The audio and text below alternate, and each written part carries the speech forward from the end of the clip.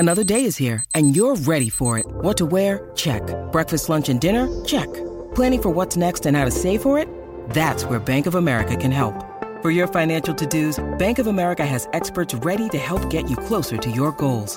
Get started at one of our local financial centers or 24/7 in our mobile banking app. Find a location near you at bankofamerica.com/talktous. What would you like the power to do?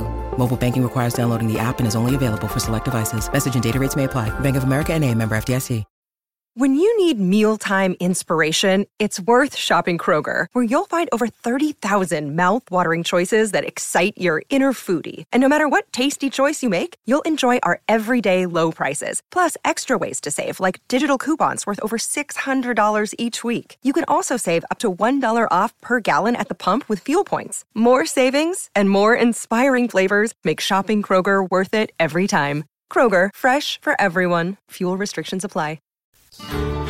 Welcome to the Inside Track, brought to you exclusively by Americana Rhythm Music Magazine. I am your host and publisher, Greg Tutwiler. I am talking today with Southwestern Virginia's Ron Short. Ron and his band, the Possum Playboys, feature a vibrant country Americana sound, reminiscent of the bands that once traveled the two-lane highways of America, filling the dance floors of those iconic roadside honky-tonks. Thanks for joining me today, Ron. Man, I got to tell you, I really like this CD. Oh, good. I'm really glad to hear that. Every musician likes to hear that their work is appreciated. That's why we do it. Sure, yeah.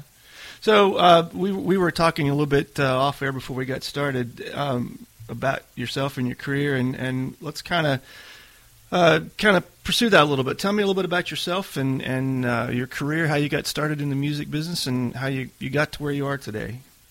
Where I am today, sheer luck that I'm still,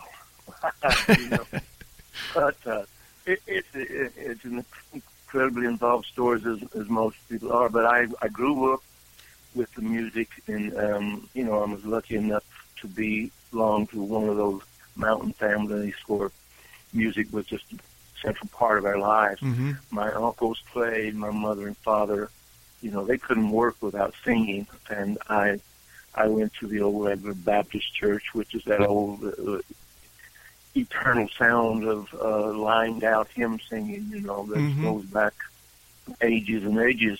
So I'm connected to a musical history that I'm just another chapter in. But I have worked most of my life, 30 years.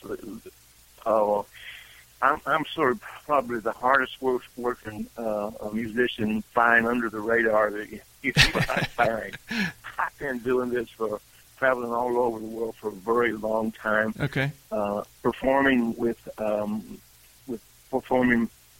playing music, and as a part of a internationally known theater company called Roadside Theater. Okay. And I did the writing for Roadside Theater. I was a playwright, am a playwright, and a musician, and all my plays were basically based on mountain music, mm-hmm. based on creation of music for characters, and so it was a kind of I try to tell people it was if Hank Williams wrote opera, Yeah. Opera.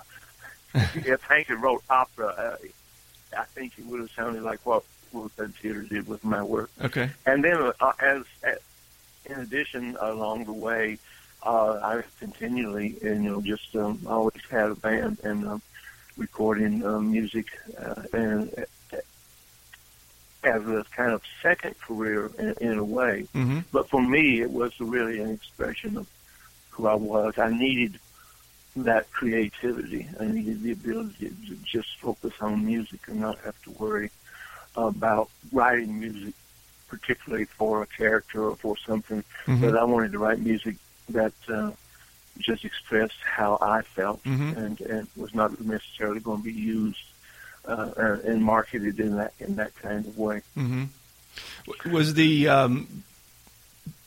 Was the playwriting first then for you? Did that lead to music? No, the music was first. Okay. The music was first, and they came to me, approached me about doing this work with them because of the music. Mm-hmm.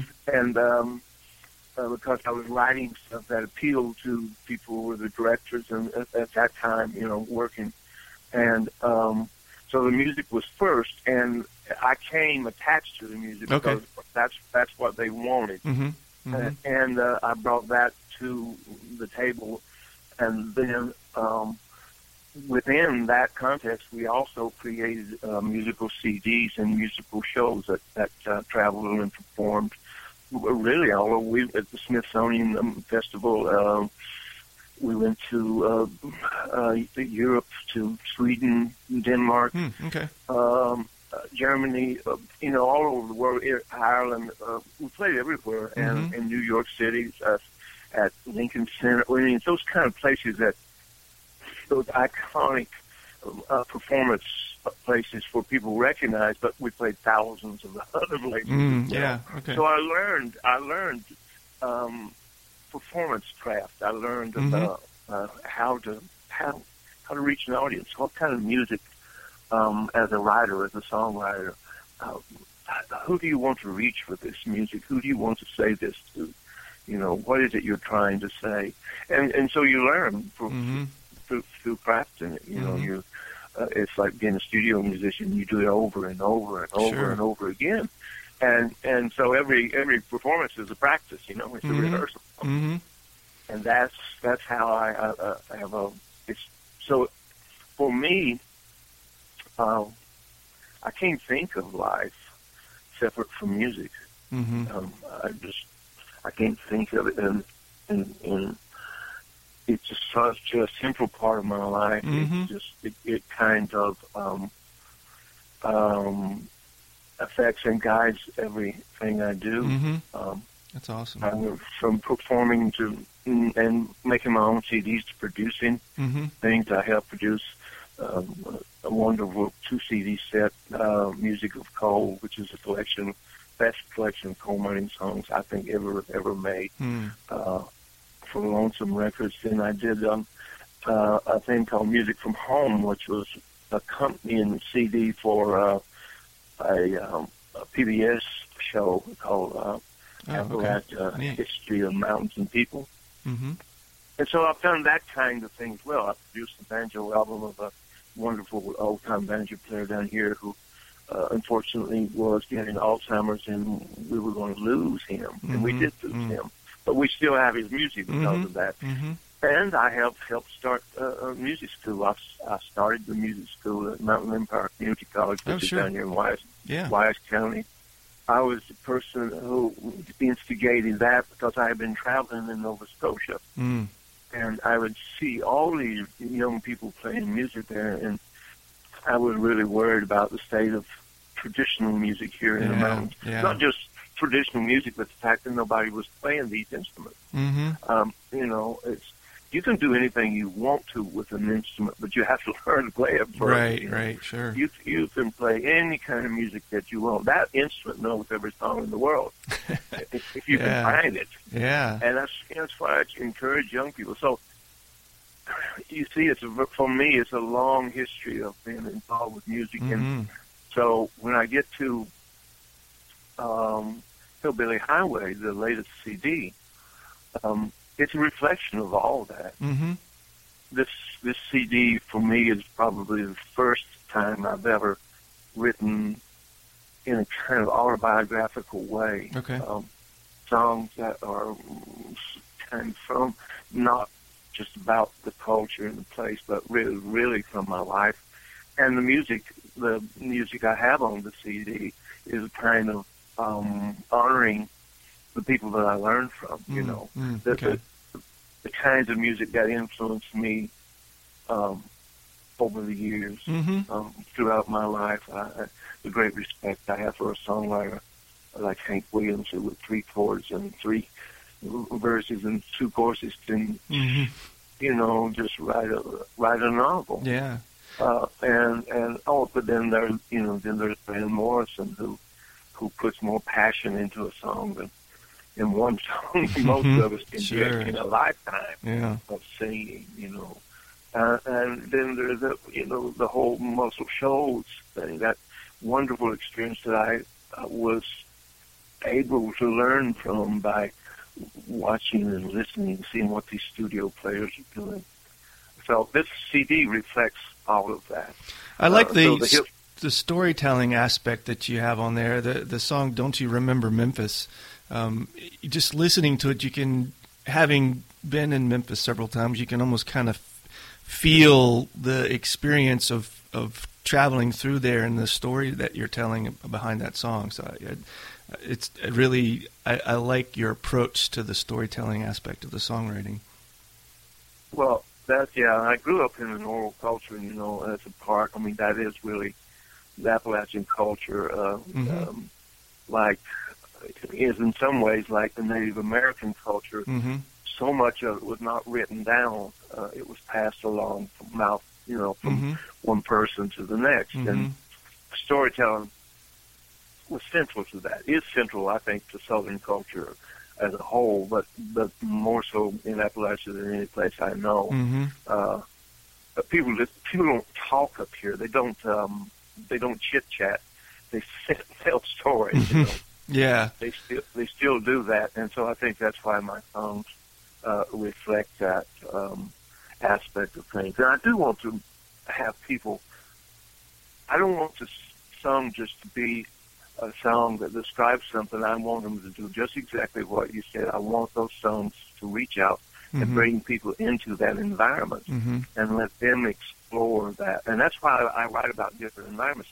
Somebody would say to me, why are you, an Appalachian musician, writing a song about New Orleans? Mm-hmm. Because I want you to feel the same thing that I feel when I'm in New Orleans. Yeah. All those hidden stories, all those possibilities for that. You sit in that Cafe Du Monde and you see a young man reach over and wipe sugar from his girlfriend's face, and you've got a whole story that that you can discover through music.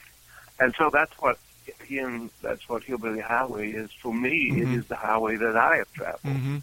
It is a real highway that my kin people have traveled to leave the mountains and go to the cities, and change their lives and change the music they play. And that music then, comes back and affects us here. And we are affected by the city. We become part of the city culture. Yeah. Well, I think you really bring up a very interesting point about the Appalachian way of life and the culture and the world is full of incredible songwriters, and yet I think someone like yourself, folks growing up with that Appalachian experience, really has a unique way of presenting a story that if you haven't lived that culture, it's not something that you can just make up. It's coming out of an experience of growing up in it. Yeah, I think you're exactly right. You've hit upon the issue, and sometimes it is problematic that people want to play a style without having any living experience in it, or you want to. And I think that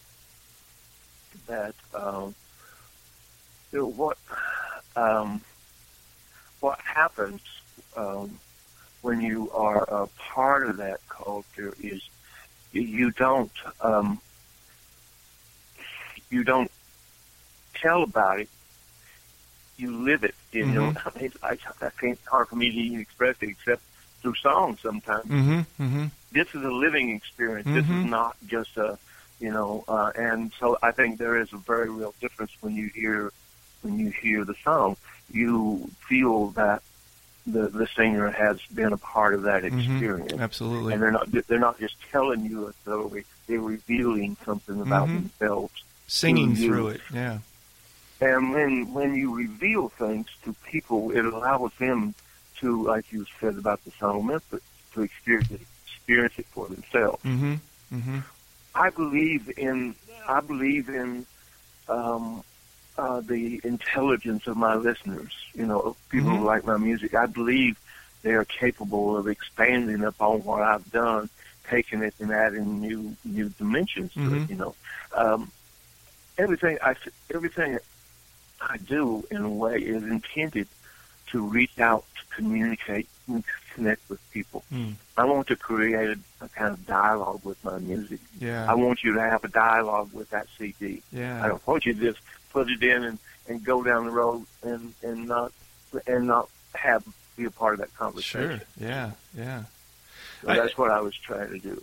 You mentioned something. I of course had some notes here before we started talking, and there was a line in your bio, and you kind of touched on it briefly a couple minutes ago about the old regular Baptist lined out singing.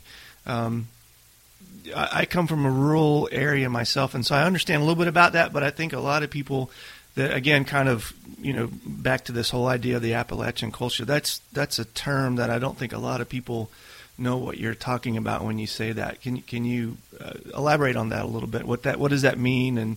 And when somebody is singing the lined out singing, what does that mean to folks? It came about with the development of the Presbyterian Church in Northern Ireland. The Scots-Irish who have been brought into the Scots who have been brought into Northern Ireland to displace the Catholics. The Scots were Protestants, and they were intended to displace the Catholics from the land and take the place, and they did, and created, the animosity that still exists today between Protestants and Catholics. But those Scots-Irish, as they became known, they were kind of contrary folks. They didn't join in the Anglican Church. They started this more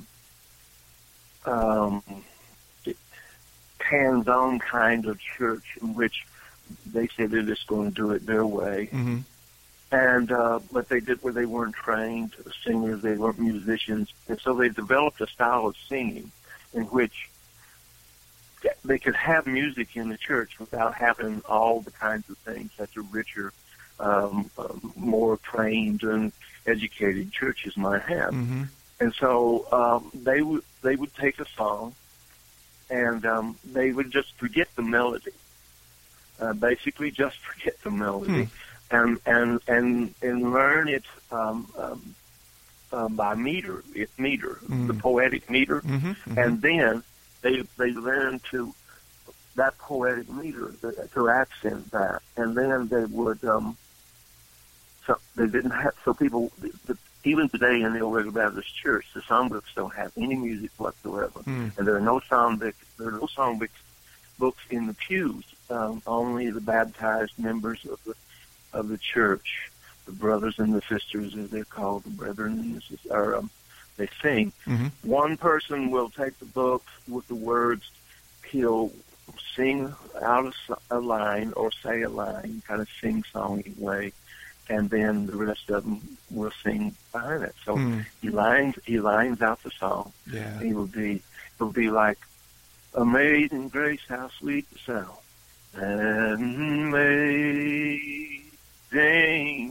grace, how sweet the sound, save a wretch like me, that saved a wretch like me,"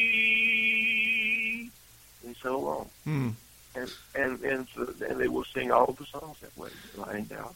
It almost kind of has that soul feel.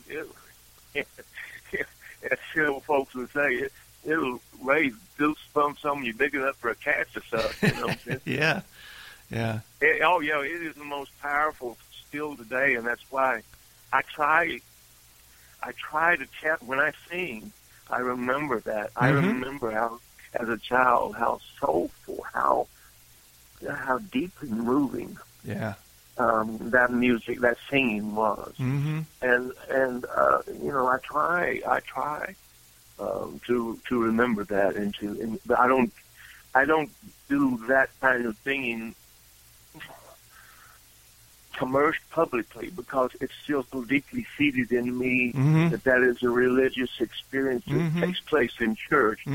For the very same reason the Old Regular Baptist Church allow any cameras or any graven images, you know, in the church. It's still, this is church. Mm-hmm. You know, Mm-hmm. That's outside world. Mm-hmm. You do this here and you do that there. Mm-hmm. And so I still respect that. And I think you have to have some, I think, you know, the problem is if you don't respect anything, it's very difficult to learn to respect yourself. Sure. That's a good point. Yep. You don't have any training. You don't have any understanding. And so I think you have to, I'm not saying you have to believe wholly in something like that, you know, or commit your whole life, but I believe you have to learn to respect. Mm-hmm. In the same way you learn to respect the old timers and their music. You don't say that's outdated and it's not valuable anymore. It's as valuable as it ever was, in some ways more so. Sure. Because what they have to teach, what that music can teach us about the craft of music, the Mm-hmm. learning Mm-hmm. to play. You know, every musician needs to learn their instrument. Mm-hmm. They need, whether it's a voice, whether it's a guitar or banjo, you need to respect that instrument well enough to play it. Yeah. You know? And so when you get up to perform, you don't embarrass it. Yeah, that's a good point. Yeah. Even if you're willing to embarrass yourself. Yeah. You know? Yeah. Wow. So you have to have respect, and you have to put in the work. Yeah. You have to, and I think respect brings commitment, and commitment brings a kind of endurance. Mm-hmm. And if you can endure, you know, if you look at guys who have endured and continue to play music all their lives, Mm-hmm.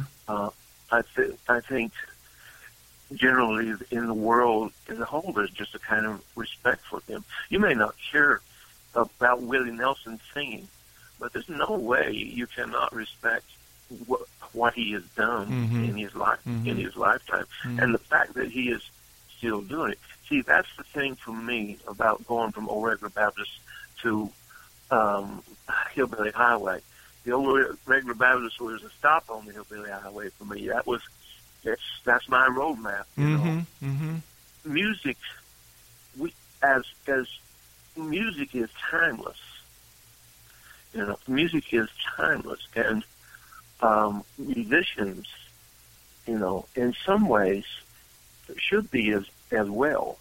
I'm not saying that we're going to live forever, Mm-hmm. but I think we need to have a different sense of what a musician is. Mm-hmm. And understand that they are in some ways as timeless as the music. In some ways, Mm-hmm. Elvis is as vital today. Sure. Yeah. You know what I mean? Yeah. The Carter family. Yeah. You know, three ordinary people from right here in Scott County where I live, you know, changed the world Mm-hmm. with their music. Mm-hmm. And we're back home to live in Scott County. Well, maybe Mm-hmm. I went to Nashville, but you know, when the Nitty Gritty Dirt Band found Maybelle, she was her job. She was completely quit singing. Her job was setting up with old people at night as a kind of nurse's aide. Mm. That was Maybelle Carter's job, Mm. and until she was rediscovered. And when she was discovered again, she didn't. She just picked that music up like it had always been there. Yeah, You know, it yeah. was always there. She had lived the it. music. Yeah. Yeah. She had the music, and when they recorded her, the band, you got the whole thing. Mm-hmm. You didn't get you know, just what the last few years are, where she was at the time they found her. That wasn't who she was. Yeah. Yeah. You know, that was Maybelle. Yeah. That picking and singing is there, and so no, she's not going to live forever. But her style of guitar playing has changed the world. Yeah. Yeah. That's That's good. what, you know, I'm not saying that every musician, but I think I believe that we need to, as musicians, and if we're going to play publicly, if we're going to declare that we're going to be a public musician, we need to dedicate ourselves to making sure that what we are communicating to people is the timelessness of the music. Mm-hmm. And if we then, as musicians ourselves, become timeless, that's fine. But but we are not, and we need to understand our job is to deliver up the music. It is through the music that we become timeless, not it, and I think that's a lesson. Maybe I don't know if people understand that today, or if it's just everything is in the moment. I was that way when I was much younger, of course, but you come to understand, especially if music is as important to you as it is to me. That's all I can say. Then you come to think about it in a different way than just getting up and letting your ego completely guide you in what you're trying to do. Well, it's amazing what the years of traveling through life will give you when you start looking back and trying to put some meaning and perspective to the whole journey. Yeah, it is, but and it is in some ways. I mean, I realize I'm talking in too much of a historical, philosophical way when I really want to say that the music is timeless. It's now. So when you present it with a new CD, you listen to it now. It has that effect upon you now, and you're working in the moment. That's for sure. You know that's going to happen to people who are listening to it. But I think as a musician, you need to be more aware of that is not just the moment for you. It may be for the listener, but it certainly should not be for you. But for me, when I talk about keeping up that kind of the bands that used to travel, I know musicians from around here who were contemporaries of the Carters, and they would form little bands, and they would just go around and get in a car, and like today, and they didn't call it touring even, but it really was, and they would West Virginia, Kentucky, Tennessee, maybe maybe Georgia, North Carolina, and if whoever wanted to book them wanted a country band, they were a country band. They pulled out their hats and cowboy shit and play country. If they wanted a Hawaiian band, oh yeah, they had a dobro in the group. They just changed clothes and put on. The guy told me that we had all white. We had white pants, white shoes, white shirts, and we couldn't. There was no laundry in those days, he said, and we just when they got dirty, we'd just throw them away and buy some new ones. It's easier, So they would be, literally, they would be a hillbilly band with a comic. They would be a Hawaiian band. They would be an old-time string band. They'd be a dance band. Or they would play pop stuff. As musicians,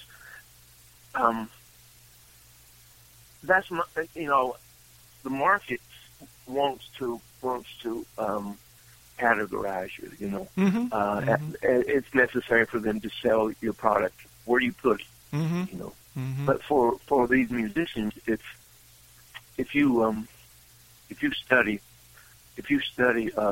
for example, most studios, and most people don't understand that most of the music in America, for a very, very long time, and even still today, came from studio musicians in Nashville and also shows.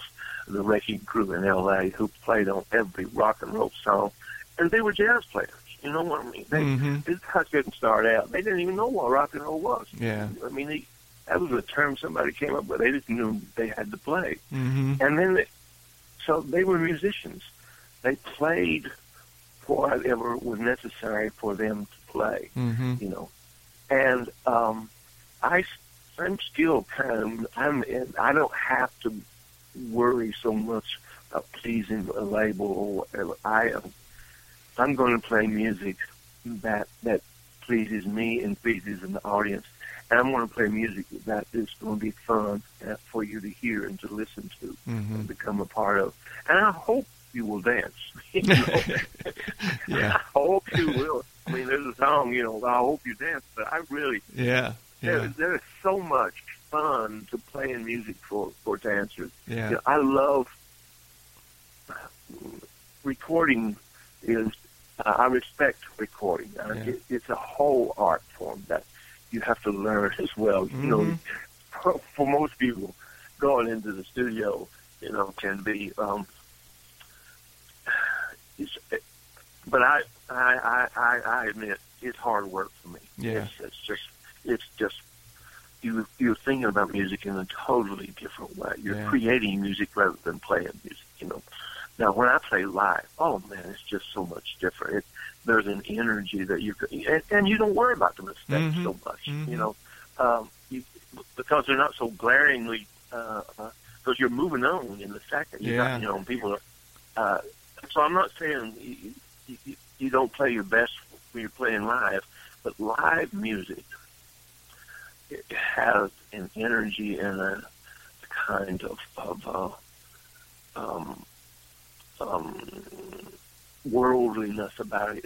You know, in that it includes everybody that's listening to you in that moment, and makes them a part of it. It's such a wonderful thing for a musician to experience that interaction with the audience and to see people dancing to your music. If you can play music that makes people lose their inhibitions and get up and dance, even though they may not be the best dancers in the world, if you can cause people to relax and forget their worries and cares, and, you know, maybe even have a favorite beverage or two and get up and dance.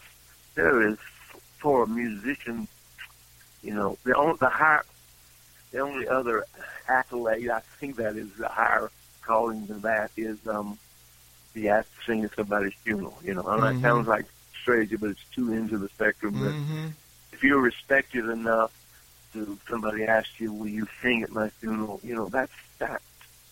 Man, as a musician, as a singer, that's the highest accolade you can get, you know.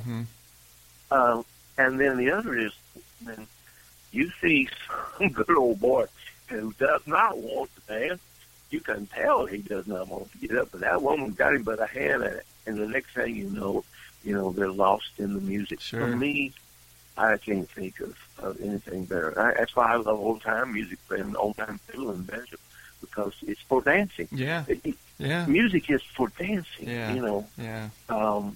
It really should be. I know there are times when you want to listen to. For me, again, the highest moment for a musician is when you have that interaction and your music is appealing enough, or whatever, it's enough to cause people to get up off their butts and get out and get involved.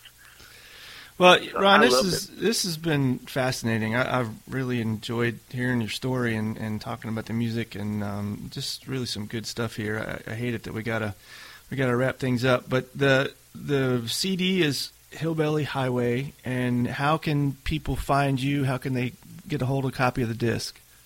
Well, these days, the easiest way to find people is either, on Facebook. I've got a couple of accounts on Facebook, a band page and a Ron Short page. And if you just go to